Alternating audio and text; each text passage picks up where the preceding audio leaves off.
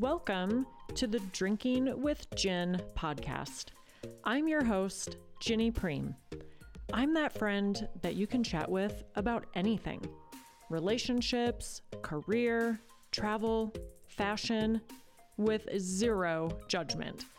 This is a space where we will navigate struggles and celebrate triumphs and share some laughs along the way. This is your new favorite community that you didn't even know you needed in your life. I'm a speaker, author, and master certified professional coach.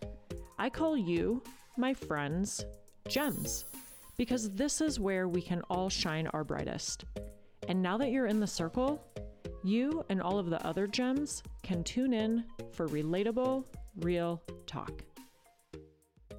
Hi, gems. I am so grateful to be back with you again for another great talk. You know, I have to check in. What are you drinking? I should probably take a moment and make sure that if you're sipping an adult beverage or beverages, remember this is a judgment-free zone, that you're not doing so driving or operating heavy equipment, and that you're doing so responsibly. There. I did my duty of making sure my gems are safe and okay. Today, I'm drinking a glass of crisp white wine. It's a gorgeous 80-degree fall day, and it just seemed perfectly fitting. As we get started today, I wanted to reflect back on the last episode when we had my friend Andrea Storley on, and we chatted about first impressions. Man, sometimes life just happens in the most perfectly imperfect fashion. As I was sitting doing some work early this morning, Francine starts barking because someone is walking down the street. How dare they? I look out the window and see it's Andrea's daughter walking down my street. I get up and I run to the front door. I whip open the door and ask, "Is everything okay?" And she tells me that she missed the bus. The poor thing is out of breath. She had run as fast as she could with her huge, heavy backpack and another bag full of stuff. She said, "I thought the bus driver saw me, but then just kept on going." Lately, Andrea and I have been telling her, if anything ever happens or you need anything, go to Ginny's. And since I know this sweet gem listens, I'm going to tell her directly, I am so proud of you that you trusted your instincts when they kicked in and that you knew to come to my house for help. Keep on trusting your instincts. This is something that I think as girls, women, people, we don't do often enough. So I asked if she needed a ride, and she said, "Yeah, I was wondering if you weren't doing anything." Well, luckily I wasn't traveling and was working from home this morning. So we hopped in the car and I drove her to school. I texted Andrea to let her know and was like, don't be mad at her. She did the right thing. And also, I loved every second of it. Let me tell you all that I loved it not only because this girl is a very special gem. It brought me back to my days of bringing my bonus kids to school and picking them up afterwards. That time in the car can be such great bonding time, and I just always loved it and cherished that time together. Last episode, I also shared with you the story of how Andrea and I met and the evolution of our friendship. How one Thanksgiving, I was kind of an orphan, and she welcomed me into her home for the holiday. If you haven't listened to that episode, you should absolutely go back and tune in. It's a good one. There's some great stuff and thought-provoking conversation in there. And thinking about holidays, they can be a really big deal for individuals and for families. For some people, they're tough, a difficult time, or it may bring back some not so great memories. The holidays can be a lonely or sad time for some people. For others, certain holidays may bring a lot of joy or excitement. Many people have a favorite holiday or maybe a least favorite holiday. I remember the first Father's Day after my dad passed away. I was dreading it. I ended up having a little party at my house. I even rented a margarita machine simply to distract myself from having to stop and think about it. I wanted to have something fun to look forward to rather than thinking about being sad and missing him. We all have our own ways of coping mechanisms, and you don't always know how you're going to handle difficult times or situations until you're facing it yourself. Hypothetical judgments like, I would never do that, I can't believe they're handling it that way, or I would do it this way, when you've never actually been in that person's shoes, aren't very helpful. So let's try to grant each other a little grace in this area specifically. When you think about the holidays, whatever ones that you celebrate or don't, what do they mean to you? Growing up for me, we always celebrated big with family, and we celebrated Thanksgiving, Christmas, Easter, and birthdays were always made to be a big deal. I still love celebrating people big for their birthdays. And then, although I love the idea of holidays, they started to get harder for me to get excited about. As I got older, my family became more and more divided. And I mean this in a figurative and a literal sense. At my brother's funeral, part of my family sat on one side of the aisle, and the other part of the family sat across the other side of the aisle. Sometimes holidays can highlight the togetherness, and for some people, holidays and big events may magnify that divisiveness. Whatever holidays mean for you, I hope that there's some joy or at least some sense of peace in that for you. Then there are the other holidays throughout the year, like Halloween, Mother's Day, Father's Day, Flag Day. But seriously, some of these may have a different meaning or significance that's very different for everyone. Let's all do our best to keep in mind that all of these holidays may not be as celebratory for everyone else as they are for you. Or perhaps on the flip side, if it is a hard day for you, it may bring someone else joy. And let's try to remember that they deserve that joy. One topic I do want to discuss as it comes to some of these holidays. Now, this might be the first controversial topic I'm bringing up here in this space. And this may be polarizing. I'm going to go ahead and risk it. I may have an unpopular opinion on this topic, and I am so good with that. You know how on Mother's Day, Easter, Thanksgiving, and probably a lot of other holidays that I may be missing, many restaurants offer buffets? Yes, buffets. This is our controversial topic. We always went out to a buffet for Mother's Day when I was a kid. It was for my own mom and for my grandma. We'd always go to Jack's Cafe in Northeast Minneapolis. My dad would make a big ordeal about it. We'd get all dressed up. I remember always loving the koi pond outside, a good distraction for kids, I guess. That leads us to the big, deep debate. Are you pro-buffet or anti-buffet? Yay or nay on the buffet? I actually walked into a restaurant last weekend with my boss while we were traveling for a conference. While we were being seated, they asked us if we would be doing the buffet or ordering from the menu. And my boss piped in and said, "We're not really buffet girls." I laughed and told her, "That's my next podcast topic." And she goes, "What, buffets?" I'm like, "Yep." And we shared a good laugh.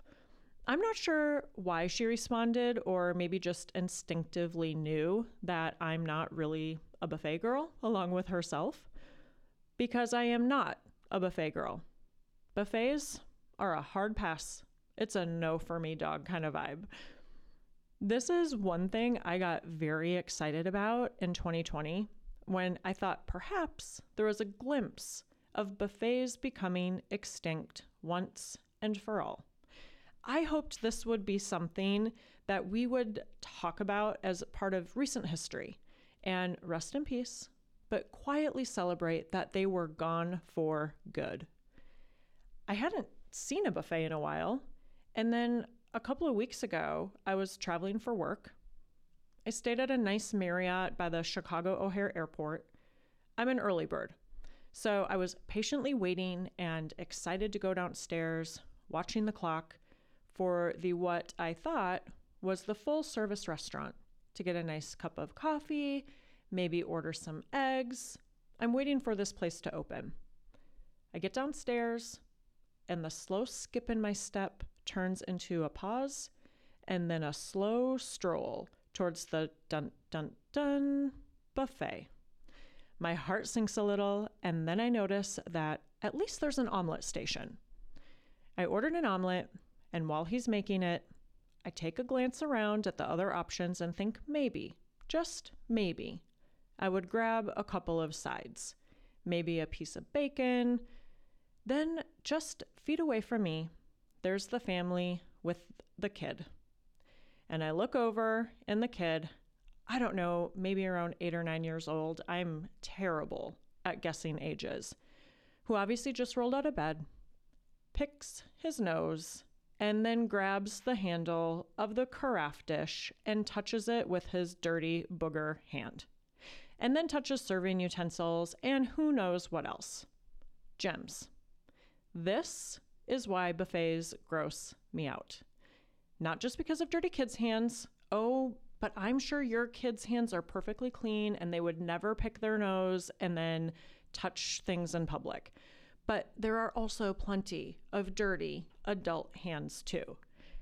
So I take my omelet plate and I opted out of touching anything else in the community buffet area and went back to my table.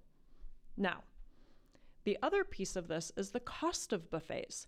I mean, I get the value if you're going to eat a ton of food. But for me, I just don't think I ever really eat enough for it to make that much sense. But really, it's the idea of all the dirty hands touching everything. So I am a nay on the buffet. I'd love to know your thoughts either way on buffets. Are you a fan or not? I've added a question box to this episode so that you can answer if you are a yay or a nay for the buffets. Now, surprise, the topics of buffets and holidays do tie back to the storyline of my book, You're My Favorite. Because we've been talking a lot about firsts in this season, and as we jump back into where we left off after first days of school, my first time meeting the kids and their mom Elsa, then comes the first set of holidays that you spend together when you're in a new relationship and have these new, kids in this kind of new set of 4, like a little family of 4. I remember thinking, even as it approached Halloween, okay, how is this going to work?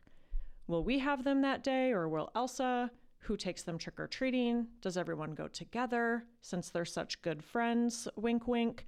Well, it turned out that Elsa and her family always got together and did Halloween together, and Thanksgiving and Christmas. They are a very tight-knit family, and they always celebrated the holidays together. And for Chad, this seemed normal that the kids would spend these holidays with her because he didn't really have a relationship with his family. So holidays weren't a big deal for him. Well, as our first Christmas together approached, I was excited to get the kids some gifts of their own, and I put a lot of thought and planning into my gift I got for Chad as well. My love language in showing love has historically been giving gifts. This could quite possibly be because of how I grew up. At Christmas, our tree had an obscene amount of gifts under the tree. We would often be up until midnight unwrapping gifts because of the excessive amount. If you're not familiar with the 5 love languages, I suggest checking it out. You might learn something about your relationships in your life or even about yourself. There's basically 5 ways of showing and receiving love: gifts, acts of service, physical touch, quality time, and words of affirmation. I don't necessarily receive through gifts, but it's more how I show. And it's definitely not about the extravagance or the cost of the gift. It's more about the thought that goes into it. Letting the person know that this particular gift made me think of you or has some sort of a special meaning or connection. We planned a night for the 4 of us to spend together. It was a night when I had plans with a girlfriend and then was heading over to Chad's apartment afterwards. I would also be heading out to Palm Springs to celebrate Christmas the next morning, which is what I used to do for Christmas with my brother and his ex-wife. And then Chad would join a couple of days later. So I was definitely trying to cram it all in. When I walked in the door for our first little Christmas as a foursome, I don't think I even had my scarf off yet when Taylor pipes up and says, "So, do you think you're going to make it to be Mrs. S?" I froze and looked at Chad, and before either one of us could say anything, Taylor adds, "Dad, have you guys been dating for about as long as you and Rebecca dated?" Chad snaps back quickly and says sharply, "Rebecca and I were just friends. She wanted more and I didn't, so that's why we couldn't be friends anymore." Whoa. I noticed Taylor kind of cowered down, and it was an extremely awkward moment. I didn't really know what to say or do, but once that moment finally passed, we started in with the charcuterie board that Chad and the kids had prepared, opened gifts, and put together Lego sets that the kids had received as part of their gifts. The next morning, I left for Palm Springs, and then Chad joined a day or two later while the kids went to Elsa's. He was only there for maybe 48 hours and was sick most of the time. He went home first, and when I got back, I walked into his apartment. He was sitting at the kitchen island on his laptop. I asked him what he was up to, and he slyly said with a smirk on his face, "I'm shopping for Christmas stockings so that we have ones that match with the kids' stockings." I said something playful like, "Oh, well, that's optimistic to think we'll be together next Christmas. That's a whole year from now." But Chad was constantly making comments and promises of our future. We will see where things progress to. And if you're asking yourself, why are we talking about the storyline from the book, or wondering, do I have to read the book to listen to the podcast, or listen to the podcast to understand the book? The answer is no to both. They are absolutely separate entities from one another. I'm not going to ever give all of the details or the level of detail that's in the book here in this space. If you want that level of detail, you'll need to read You're My Favorite.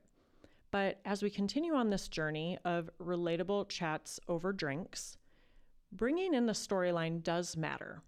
It's so that you understand how I got to where we are today.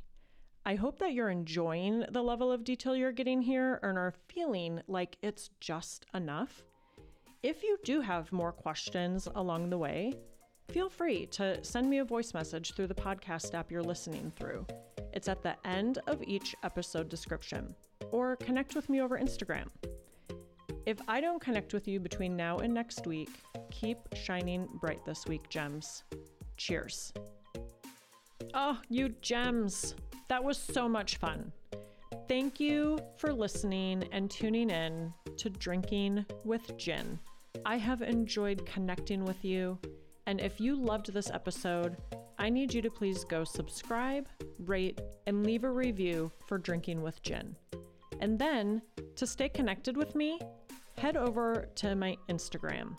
My handle is Ginny Preem. I can't wait to chat again with you gems next week.